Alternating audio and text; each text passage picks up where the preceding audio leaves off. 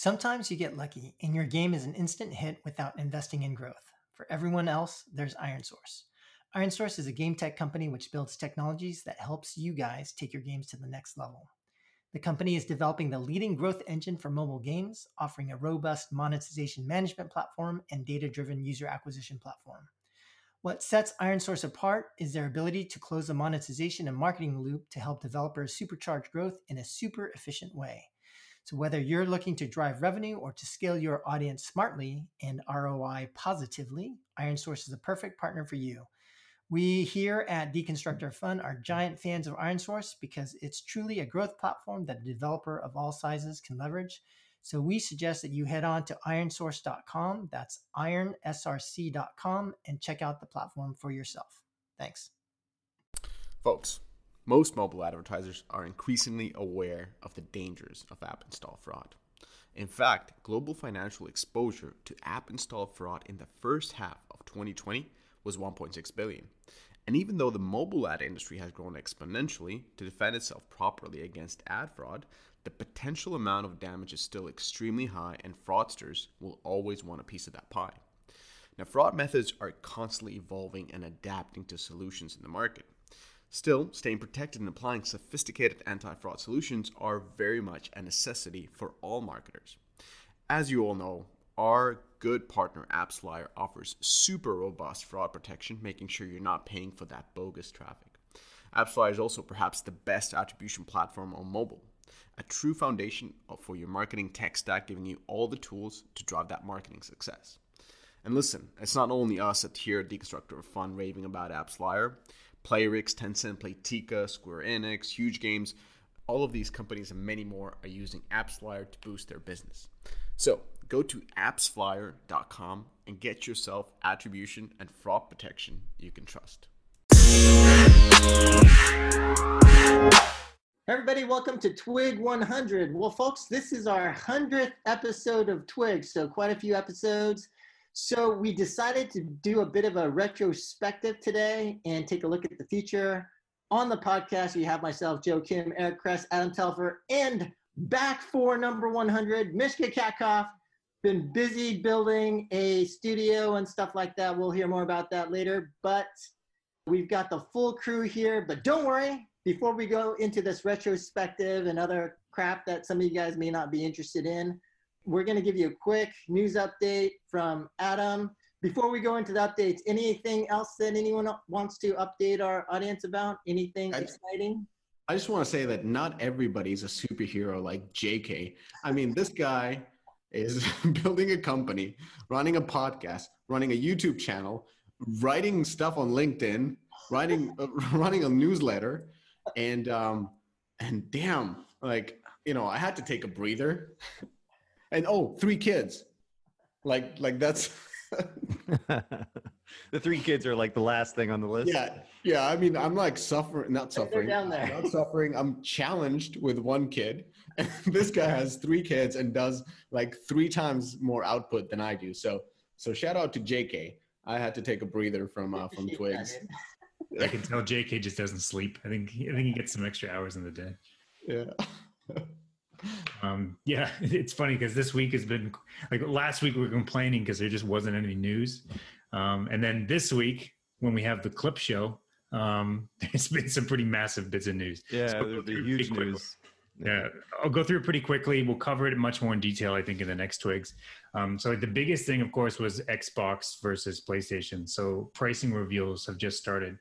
Xbox basically confirmed that they have a Series S, which is their digital-only, say, smaller SKU, which is going for $300, and then you've got the $500 for the Series X, which is the big mama Xbox. PS5 is rumored to be revealing their price this week, and they're rumored to be going for $400 for the digital-only SKU, and then $500 for the big one. Xbox also announced that they would have subscription and a financing option, which is roughly $25 to $35 per month. And I think on top of that, there is some Game Pass, or at least Game Pass would be bundled in that if you were financing for long enough. But yeah, we'll cover this next Twig, especially as PlayStation pricing gets confirmed. Also, Nintendo is rumored to be asking developers to be preparing for 4K, which is completely contrary to what we advised last Twig. So Switch Pro looks like more signs that it's on the way.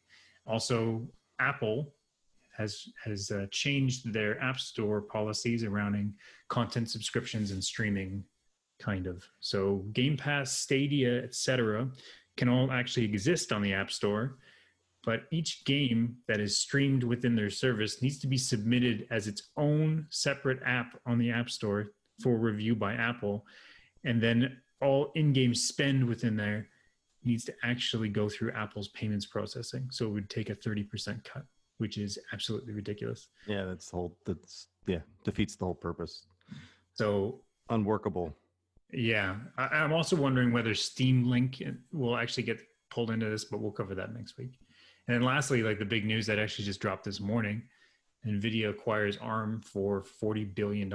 So I don't have too much insights here, but we should definitely have a discussion on that next week. Yeah, it does seem like the potential implications of that could be pretty significant. I just don't personally understand it that well, so hopefully we can dive deeper into that. But in terms of the retrospective, some of the topics that we will cover moving forward here is, one, just kind of review the history and origins of Twig.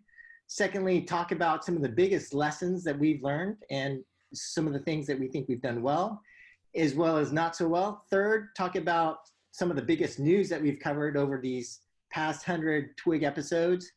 Fourth, we'll talk about the future of Twig, like some of the things that we want to improve and change. And then finally, talk about some of our favorite podcast episodes and ones that we would recommend you go back and actually listen to.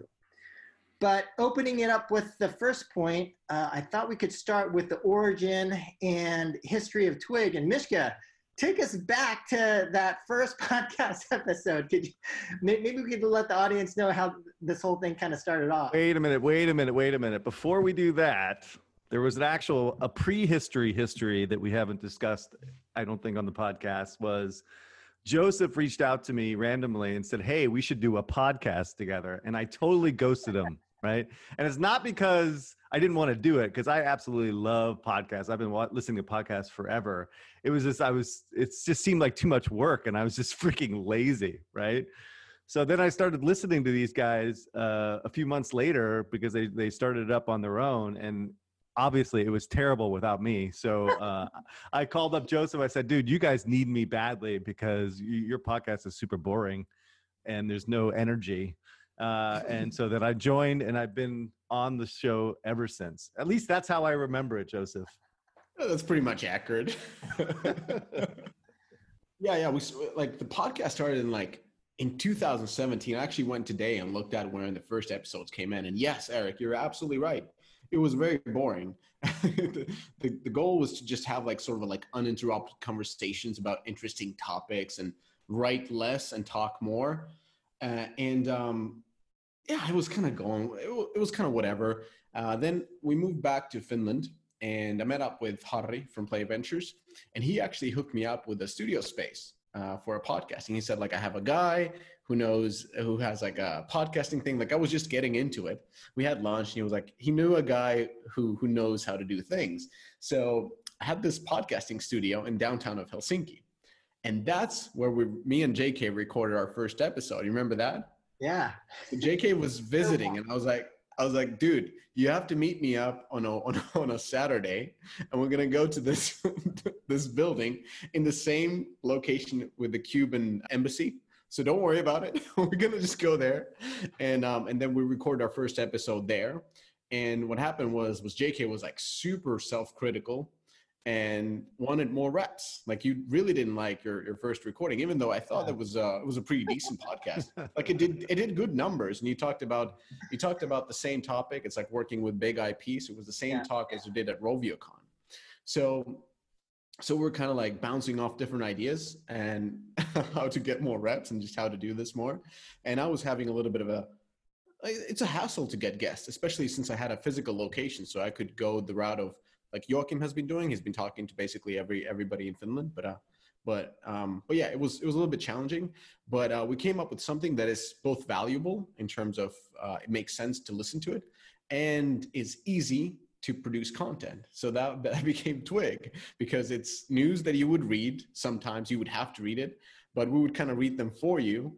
And for us, it's easy to produce the content. We don't have to come up with new ideas, like for every week, like, oh, this is important in game development. Like, no, these are the news and we're going to talk about it. So now I think we're kind of like a free-to-play game at Twig 100, because you have the steady level content treadmill, which is the Twig, but we still have the deep dives with different guests, and those are like the events. So we balance it through. And overall, like we've discussed this, and the pillars of Twig is like, and the podcast overall, like it has to be relevant, insightful, and entertaining. And while it was relevant when Joseph and I started, it was somewhat insightful, but not as insightful as with Adam, and definitely not as entertaining since Eric joined. So I think like with the four of us, like it really hits those pillars really well. And it's personally, I've listened to every episode, and I would still be listening to it even if I had nothing to do with it. And there's a lot of episodes where I haven't been, and I still continue to listen to it. And I think it's like what you guys are doing. It's like arguably the best games news podcast in the business, and definitely the numbers prove it. And when you look at Twigs, like JK has been sharing it, we have like over 80% retention from people starting to listen to our episode that listen throughout the whole episode. Even the non-climatic ending of it, of like, does everybody has anything? No. Okay. Yeah. Bye. It's like a Zoom call. We're all done, right? It doesn't even say like, hey, give us feedback on this, or remember to subscribe, or like us, or send a DM. It's like, do you have anything? No, I think I'm good. Yeah, bye. And then JK puts a sound of like a cow at the end. So despite that, it's retaining incredibly well. It's like idle miner tycoon retention. Well, I will say it was like one comment you made, Mishka, because that first podcast episode, I was so bad. But then the comment that you made that made me really want to do a podcast was the comment where you said that it took you 10 episodes for you to get better at podcasting. And I was just like, man, what I need for myself, just for me to improve, is a format that's repeatable and easy so I can just get more reps. So that's really why I personally wanted to kind of do this podcast and go with the Twig format, just because of that. But yeah, it's, with the growth that we've seen, it seems like sometimes if you do something for yourself, other people can find value in it too. So I thought that was interesting. So maybe moving on to the next topic, in terms of lessons learned from doing Twig, what are things that you guys have learned, or what are some of the things that, just from working on Twig that you thought were valuable? And I can go ahead and start and expand on that last topic. Something that I call the Naruto effect, which is, I don't know if you guys watch anime, but Naruto is like this guy who turned his weakness, which was controlling like the magic in Naruto. Like he had problems doing cloning, and so he turned his biggest weakness into a strength. And so for me, I kind of feel like that's kind of what allowed me to be a little bit more successful in terms of Twig. It's just like, because I suck so bad, and not that I'm great now, but that taking something where I was very weak and trying to turn that into something I'm a lot stronger in, for me, that was the biggest lesson, that some of the things that you can be weak in, you can turn into a strength. And just for me, the point that I actually think that instead of like going for massive quality, that actually just consistency and quantity and just the reps that we've been doing, just being consistent, doing this every week has been, I think, more valuable than just going for like extreme quality. I have to say that I really appreciated that, and I still do, from your characteristics. Like, it's not common that somebody would suck at something and be like, you know what, let me do this more so that I don't suck at it. Like, it's very unusual. Like, whether it is sports, like usually it happens in sports where people are like, fuck this, I'm not good at tennis, I'm not gonna play tennis, it's a stupid game. But you're the type of guy who would come in and get wrecked in tennis or basketball, and it would come in like the next day and be like, no, I really want to get good at this. So I think that's really admirable. Well, I think another nuance to that is that until about, I would say maybe a year or two back, I had been subscribing to this. There's a Silicon Valley notion that you always play to your strengths. And so what I'm calling the Naruto effect here, and something that it was influenced by this really great book called You Can't Hurt Me. It's about this ex-Navy SEAL by the name of David Goggins. It's a fantastic book. Oh, yeah. Fuck. Yeah, but he actually, so do you play to your strengths or this notion of turning a weakness into a strength, right? And I think that's situational. There are times I think that you should think about both. And so for me, I never had thought about weakness into strength. And then I think just working on this podcast has made me think more about that, as well as reading or listening to the David Goggins book as well. No, I completely agree. Like going from like a quarterly blog post where I was deconstructing a game, where it was all about quality, and I would constantly get in my own head about design or looking at this game and feeling like I've missed out parts, going back and forth between it. And now all of a sudden going to a podcast where it's going on a week to week basis, where we just have to have, try to look past the headlines, has really kind of changed my mindset completely. I really appreciate it, actually. But I have to say, like, now whenever I read articles, I have a little voice of Eric in my head that immediately says this article is bullshit. And I'm just trying to find and sniff out where all the bullshit is. It's really funny, actually. Like, my whole mentality, Eric has turned me into like a cynical asshole. It's great. Yeah, it's good. Yeah, I'm glad I could help you there. But no, it's also just been good to challenge me on my assumptions of the market. It's been great. Especially we have all these guest hosts that come on board, and after the show we get to learn and chat about a whole different bunch of topics, right? And actually hear different perspectives on the industry. So that's been great. And I think also as well, like whenever we've been deconstructing games almost live based on kind of like instant feedback, it's been interesting, like where I always kind of focus on, say, systems design, economy, progression, et cetera. Joe's been much more feedback on things like product strategy, which I definitely appreciate. Yeah, I mean, on the flip side, I was actually very shocked at even you guys's. I assume that everyone reads this crap on the press and kind of assumes that it's all full of shit, right? Because all these articles are completely crafted in IGN and GameSpot and all these places are just crafted by people that are just completely beholden upon the publishers, right? So there's no real truth out there when it comes to this sorts of things. So I assumed that everyone was cynical, and I guess I was wrong because I'm sitting here with non-cynical people. So I'm glad I could bring that and corrupt all of you on looking at things a little bit more cynically, because it is all bullshit at the end of the day. Enthusiast press is just that's what it is, right? They just love everything there is to know about gaming, and anytime any PR person from Microsoft or Sony or EA gives them a bone, they just go with it, right? And it's just all crap most of the time, particularly IGN. Those guys are still kind of moronic when it comes to actually the business side of gaming. There are some actually good, Kind of Funny is really good. Giant Bomb are really good, but IGN are just shills, more or less. And that's part of the reason why the store is so bad at Apple. It's 'cause it's all IGN guys, right? Anyway, just got to throw Apple under the bus a little bit. But you mentioned that you have a Google phone these days, and Epic is fighting the good fight, so that we keep consistency throughout the episodes. So I guess one of the things that I always think, podcasts have always been for me something that's been really useful in terms of kind of deconstructing what's actually happening out there, because when you get people on podcasts, they speak the truth, right? When they write articles in enthusiast websites, it's all prefab bullshit, right? And it's just PR nonsense, right? But when they actually get behind this, get from behind the scenes and get on a podcast, they speak more truth about what they really think about games and the market and stuff.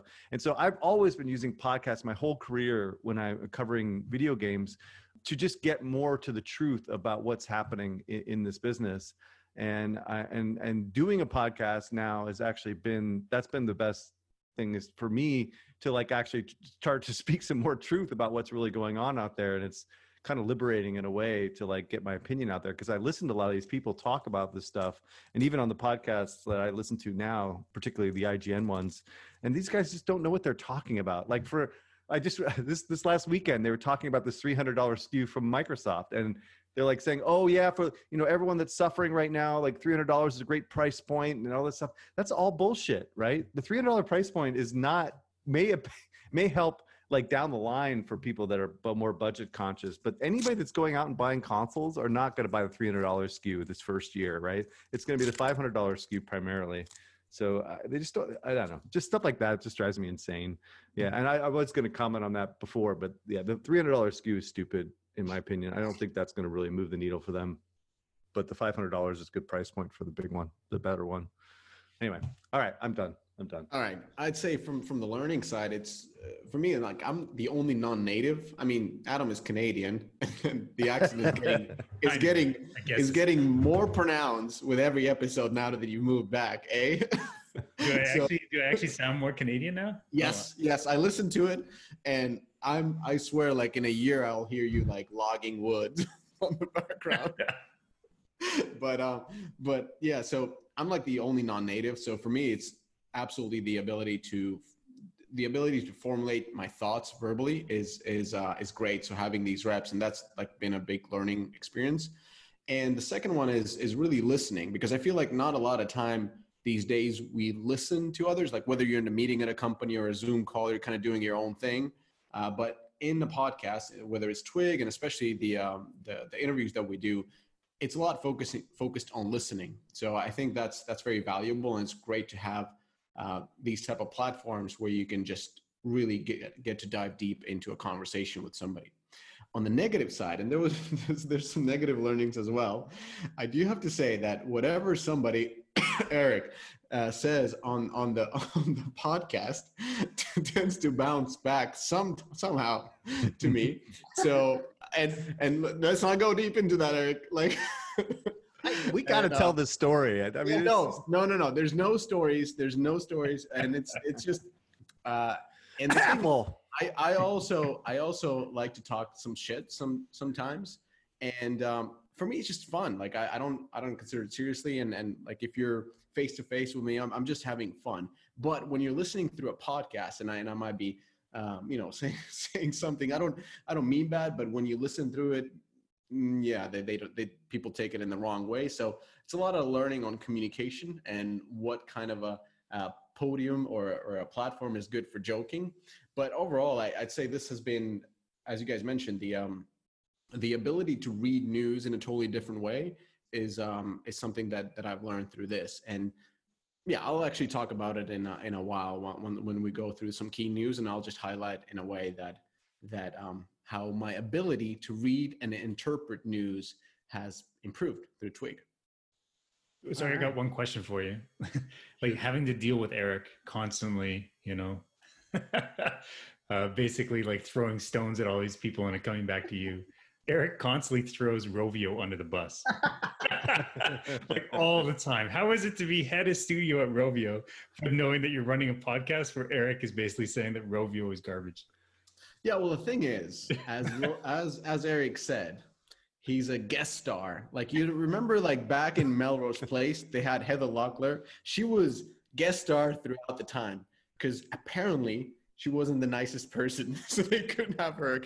So we keep Eric as a guest star forever, but he's not officially associated with this. Nothing that he says can be held against any of us. No. We barely know this guy, and we just think he's fun. So all right, fine. I'm gonna bounce. I'm doing my own goddamn podcast. Enough of you guys. No. To be honest, like it's yeah, that's tough. That's tough because Eric goes hard on the paint, and usually at the targets that are very big platform holders. Or the places where I work at, and of course these are just opinions, and these opinions are not like we don't have a discussion beforehand and go through like, hey Eric, you might say this, I might say that. It's his opinion, and I think every well-constructed opinion is valuable, and I don't want this podcast to be a sort of advertisement or a PR strategy for random news from companies that we like, and we will tell the message that they want us to tell. No, people listen to it because they want insights. And if Eric feels that Rovio or somebody else is not doing a right thing, or their latest product launch, whatever it is, based on public information, if he has an opinion, then he's allowed to express that opinion. That's it. That's in the end how it works. You can't cancel me. God damn it.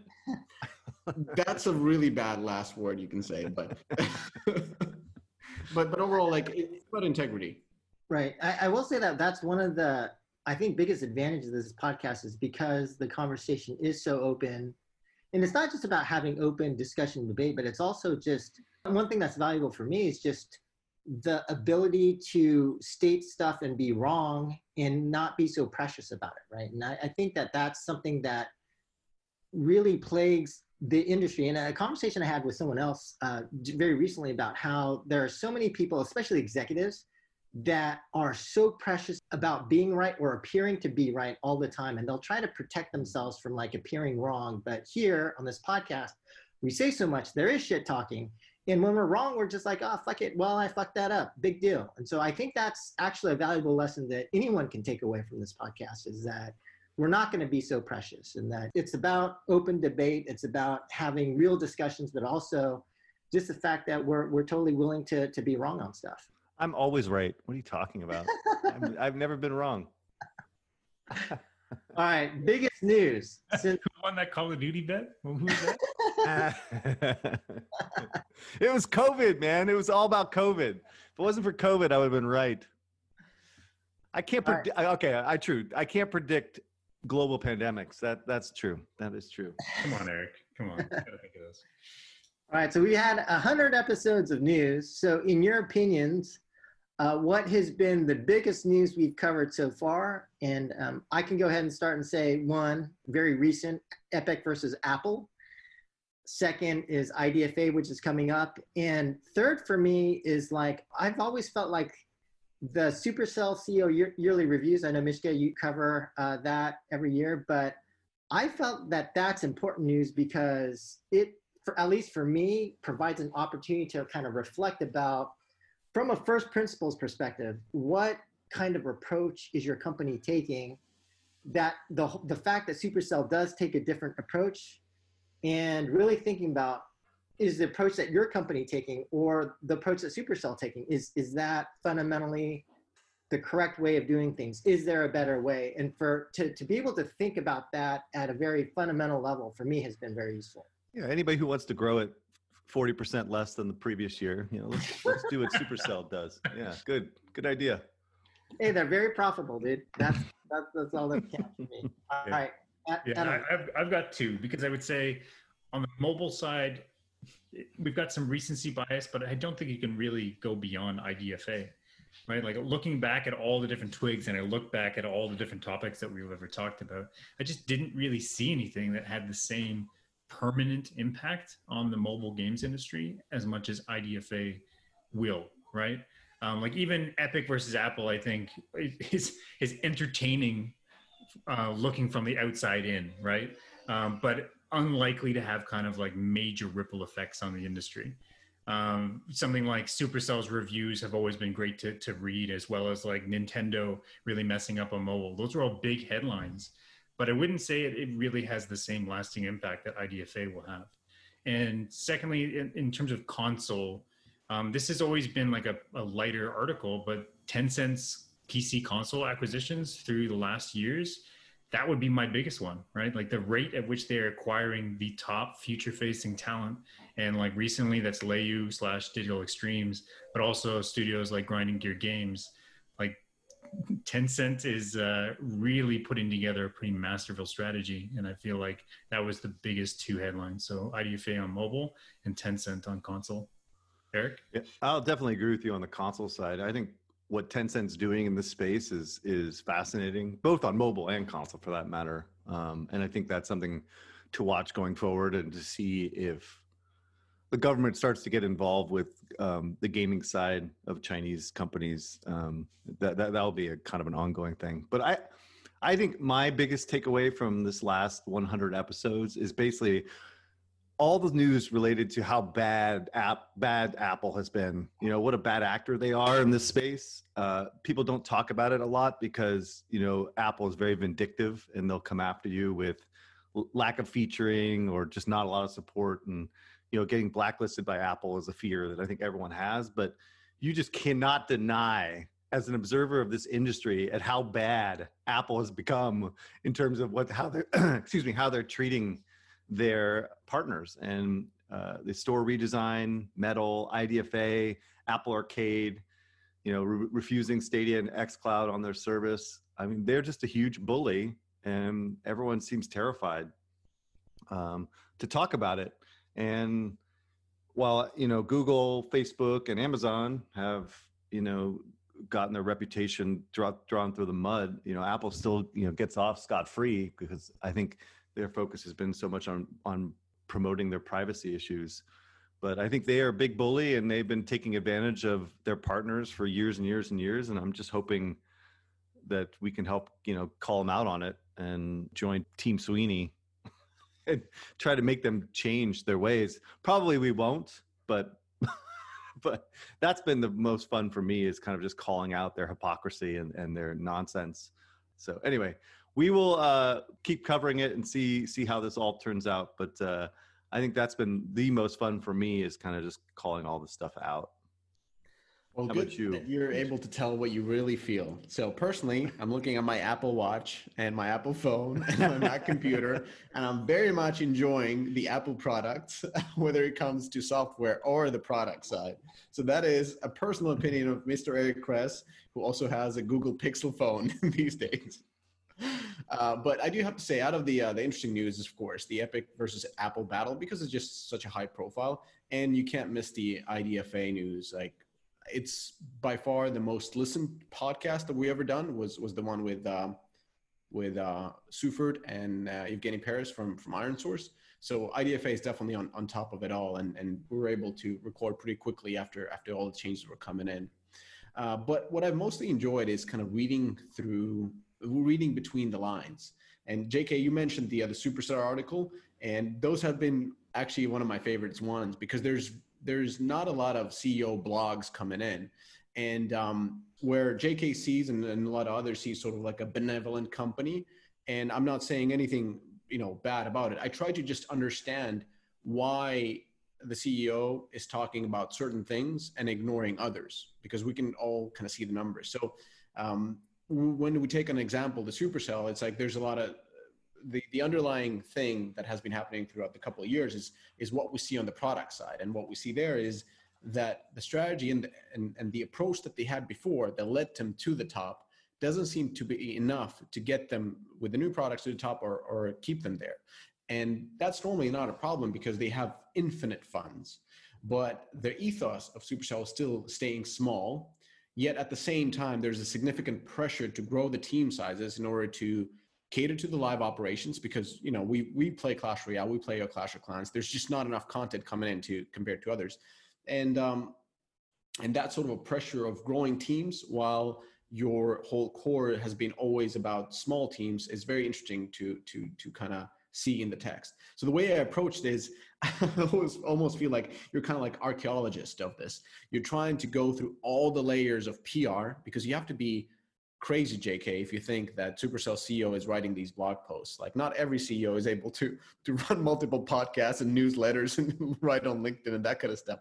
So I don't expect the CEO of Supercell or any other CEO to be writing these. I think there's sort of a message that these people are trying to convey, and I think it goes through multiple iterations with a PR agency, but nevertheless, the message comes from the CEO. Like, there are certain points that the CEO wants to talk about. So once you start stripping down the layers of PR that are piled on top of it, you kind of get to see that, oh, okay, so these are the real challenges, and this is how they wrestle with them, and this is what's going on. So in other words, I believe I've gotten more appreciation towards PR, and there's some companies that do it extremely well, and they can change the perception of their company even without actually delivering on what they are supposed to in the kind of like a normal KPIs.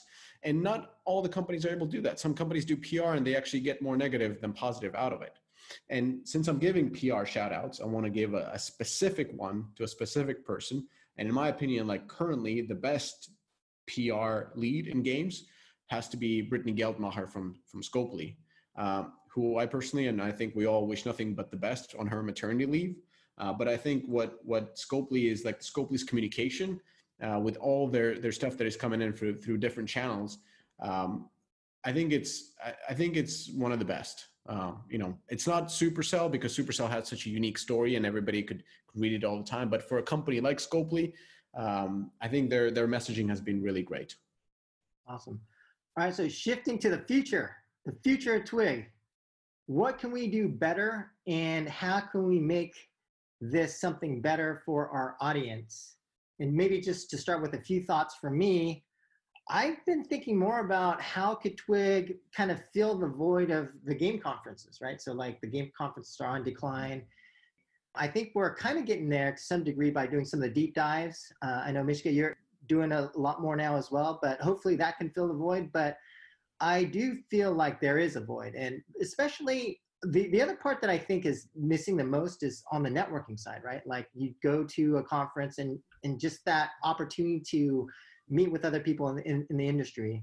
I'm not saying that that's the thing that we can kind of fill the gap against, but probably the part that is not being addressed the most from the game conferences. So we'll see what happens there. I think that there has been a growth to some degree in terms of the growth of like private Slack communities and things like that. But I don't know. I do think that coronavirus has accelerated the private community stuff, but a more open kind of networking thing would be something that I hope that somebody can address, and we'll see. Maybe that's the one part that we can address a little bit better. Any thoughts from you guys? Yeah, I think the biggest thing about the future of Twig, we need more feedback from our listeners. So yeah. Like the biggest thing is like, if you're listening to this, right, is to contact us out on Twitter or email us, or I don't know, what other ways can we actually ask them to, like on LinkedIn, DM LinkedIn, us? Yeah, I get a lot of LinkedIn messages. Yeah, because we throw a lot of stones, right? Myself personally, I give a lot of feedback on games, constantly throw them under the bus for not being, deep enough or thinking through their monetization and live plans. But I'm making pretty massive assumptions about what's actually happening under the hood. And I think I'm ignoring a lot of the issues that I think pretty much every game team has around production and development. That always happens, right? For example, it was a great conversation that you had, Joe, with Damien from Might and Magic after we completely threw their game under the bus. But to actually have a conversation with them and start talking through, here's the challenges, like here's the issues that we came up with.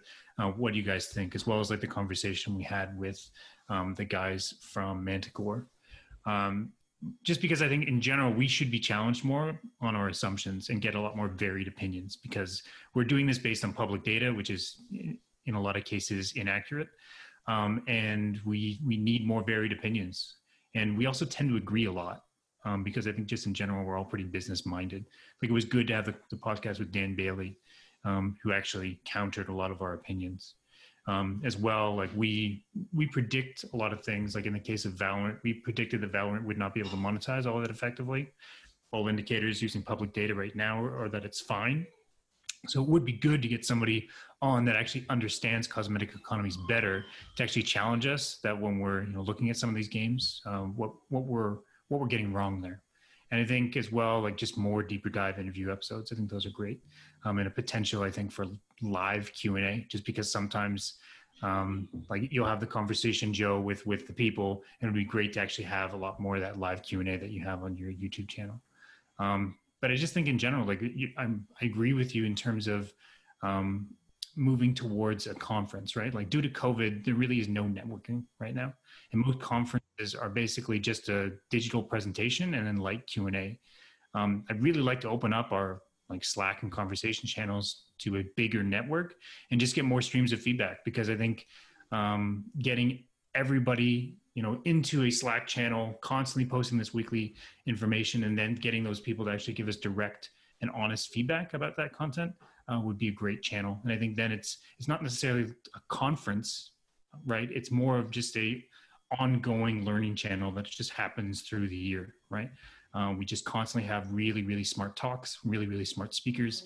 And then we have a great feedback channel for both networking as well as good feedback. So we can actually do that pretty quickly. Two comments. One of them, by the way, is I've been getting a lot of connections through LinkedIn as well. And it's almost like there's this balance of fear where some of the big studios want to get advisory on a game that they're working on just because they don't want that game to end up on Twig to be being destroyed on because of the wrong product strategy, wrong monetization. Like, hey, let's set up something because we don't want to end up on Twig. That has been constant call. So on a good side, it drives the advisory service that we provide. On the bad side, I don't hope that there's positives of being on Twig, not just like, oh my God, these guys. One thing here, I will definitely say, all the games that I work on will definitely end up on Twig and just will get completely destroyed. Because the reality is that like there's so much complexity around productions of these games, right? It gets very, very hard to kind of see through the trees and get the bigger picture. I think especially with the product strategy, and that's why you have to bring in consultants on a regular basis to give you that perspective and constantly ask your colleagues and network, you know, like, am I doing the right thing? Can you poke holes at this? And if you're not doing that, then clearly you're just kind of leading yourself deeper into the woods. I 100% agree. And I like those advisor things because it then forces you to look back on what you're doing. So it's really interesting to go through one of these big companies, like, you know, pre-production green light decks and so forth, where they're going through their monetization strategy and how they're thinking and so forth. And it's pretty interesting. The second thing was what I want to say is like, oh, we can open up, like we have a Deconstructor of Fun Slack. It's been previously like quite closed, not typical for us, but it's been close to only those who have been published. But we can open it up if that's something that people want. There's been a lot of requests for people wanting to join, but till this day we haven't opened it up. But we could open it up. You kicked out Nebu, dude. Get Nebo back in there. I didn't kick him out. Yeah, you did. What do you mean? Anyway, check the roster, dude. You kicked him out. I think Nebo just left on his own. Just didn't like her. Yeah. Yeah. Anyway, I'll agree. I think feedback is always good. I like to be called out. You know, I spend most of my time talking to people that I consider smarter than me, and they always call me out on my bullshit. And that's the only way I get smarter and think about things more critically. Because you know, I sound like I'm so opinionated, but ultimately my opinions are just based upon conversations with people that know the stuff better than I, generally speaking.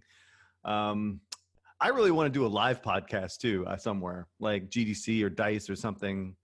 I think that would be really fun, or Tragic, one of the two. But it would be really cool to take live questions from the audience and stuff. We could start doing the Twigs live and then just have people like on the chat. Have people get COVID, right? No. Just like through Zoom, we just add a whole bunch of. Okay, that's fine too. I'm more like when the world comes back to normal. Like actually do something live. That'd be really fun. Yeah. I think that's a good idea, and we have some awesome partners that would definitely help to facilitate.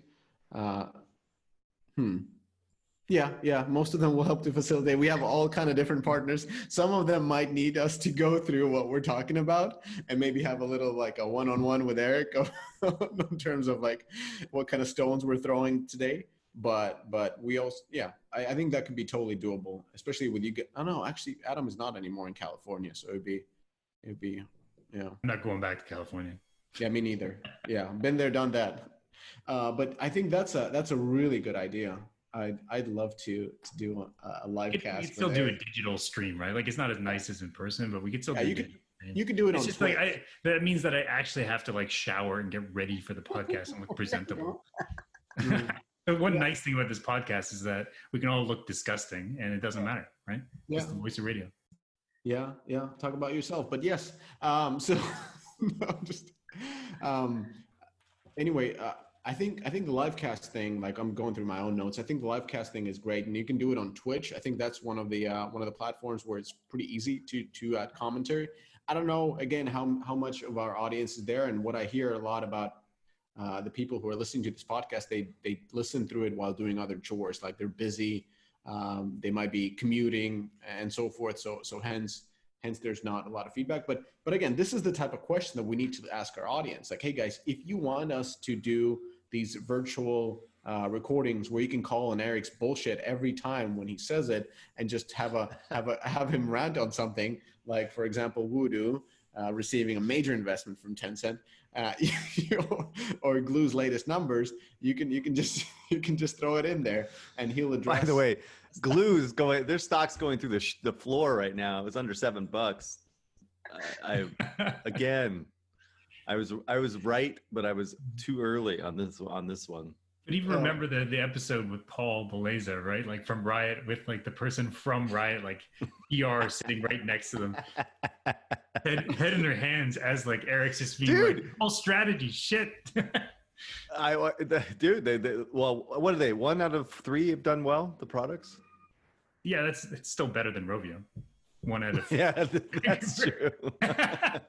Oh my god, Rovio is like the poster child of fail on mobile. You know. What are you talking about? The revenue is up. The company's doing pretty well. The stock is up. Let me go check the stock price real quick. Hold on a minute. Let me Bloomberg.com. Like, right, you're just shooting this out of your ass. Positive. Yeah, like this is how you call Eric out. Like, he's not right about these things. Like Rovio, he's not right about this thing. Anyway, let's move on to the next one. Yeah, so wrapping this all up. So for our audience, if they have missed an episode, I wanted to ask you guys about some of your favorite episodes for people to go back and listen to. And from my perspective, there's 2 that I like. One was like this conversation I had with Nicholas Herriger called After Crisis, where we just kind of thought about implications of COVID and just had like a deeper discussion than typical. So I thought that was, for me personally, like one of my favorite episodes. And then kind of talking about the Naruto effect, right? Like weakness into what I'm trying to turn into a strength is I've always sucked at company culture. I've been more of a guy who just like wants to get my work done and not really thought about it. But the conversation that we had with Riot's Angela Roseborough, and just looking at given like a lot of companies are having, a lot of game companies in particular are having a lot of challenges with diversity, inclusion, things like that. And the conversation more generally about company culture and some of the changes that Angela has been effecting at Riot, I thought was really great. And so for me, those 2, After Crisis and the episode we had with Angela Roseborough. Eric? Dude, the Sweeney thing, man. The fact that you got Sweeney on the podcast is just so remarkable. That's got to be the best. Yeah, that was a highlight too. Yeah. It turned Eric from Sweeney hater to a Sweeney lover. No. Well, I mean, you turn at that point. I remember. It got me like 25% there. It was just after he did this whole big, kerfuffle with Apple. That's when things. Then I went to a total on Sweeney's camp because that was baller. I did like the IDFA episodes were really good, and I really enjoyed talking to the lawyers that really understand what this whole thing's all about. So that was good too. Yeah, I think that's it. I mean, I always go back to the first rant about Apple at the Apple Store, where I said something along the lines of like just ranting on the editorial side. I always thought that was funny, because that was all ad hoc. I didn't write that one down, so that was really funny. I thought anyway, promoting myself, of course. But anyway, yeah, I think the Sweeney thing was the best get we've gotten, and yeah. Yeah, I'd say the IDFA podcasts were probably the most useful, also because I'm just not that experienced with it. Also, I really appreciated the interview with Joey Pearsall from Scopely. I felt like that interview was pretty insightful. For me, I'm going to mention the same ones, of course. Riot's Angela Roseborough. If you haven't listened to that, it's again, like, I think JK and I have a little bit of a similar approach to culture, where we were like, let the war determine the culture type of approach, where just like it's all about getting shit done and like, moving forward. But that definitely changed a lot of my thinkings personally, and having me like I've been investing a lot into building culture, reading about cultures, like the really good Horowitz book about what you do is who you are. I think that one is really fantastic. So that is one of my favorites because it changed my perception so significantly from what I thought before to after the podcast. The IDFA, of course, forced a lot of learnings and great conversation with Suferd and Perez. And I have to mention this one. So this is kind of flying under the radar because I think the title is not good. It's called Rantcast. Rantcast with Eric Kress and whatnot. Like you would like assume that it's a spew of hate towards Apple, Glue, Rovio, and who else you hate? Hyper casual games. And I was prepared to laugh. And my God, that podcast episode is fantastic. Like you're super insightful. It's well constructed. Like it's one of my favorite ones. You break down the industry so well and incredibly insightful and not as entertaining as anything else. So I think the Rantcast is there amongst the kind of a dark horses of the podcast episodes. Well, thank you. Right. I didn't even consider that one. Yeah, you just listen to it yourself and you'll be like, interesting. Like now I understand why people pay to listen to you. So after the podcast, I'm like, oh yeah. He's actually a really legit corp dev guy. Oh my God, that was a Korean compliment if I ever heard one, right? No, but I would ask anybody who listened to this point of Twig 100 to go in and listen to the Rantcast. It's not a Rantcast. It's one of the best industry outlooks on the series. All right. Well, there we have it, guys. I think that's it. So to end this as in another anticlimactic way, Adam, do you have a better way of ending our podcast today? Yeah, there are things. First of all, subscribe to the podcast. We would really appreciate it. Like the podcast and share. That's really helpful for us. We like to hear from you.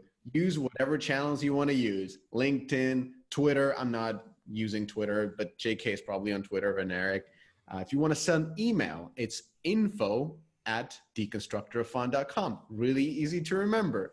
Share that, and either JK or Eric or Adam or myself will answer to it. If you want to get in contact, those are all possible things, because we want to hear from you and understand how would you like to interact with the content that we're creating. That's I think is the key of Twig 100. All right, there it is, Twig 100, and here comes the cow.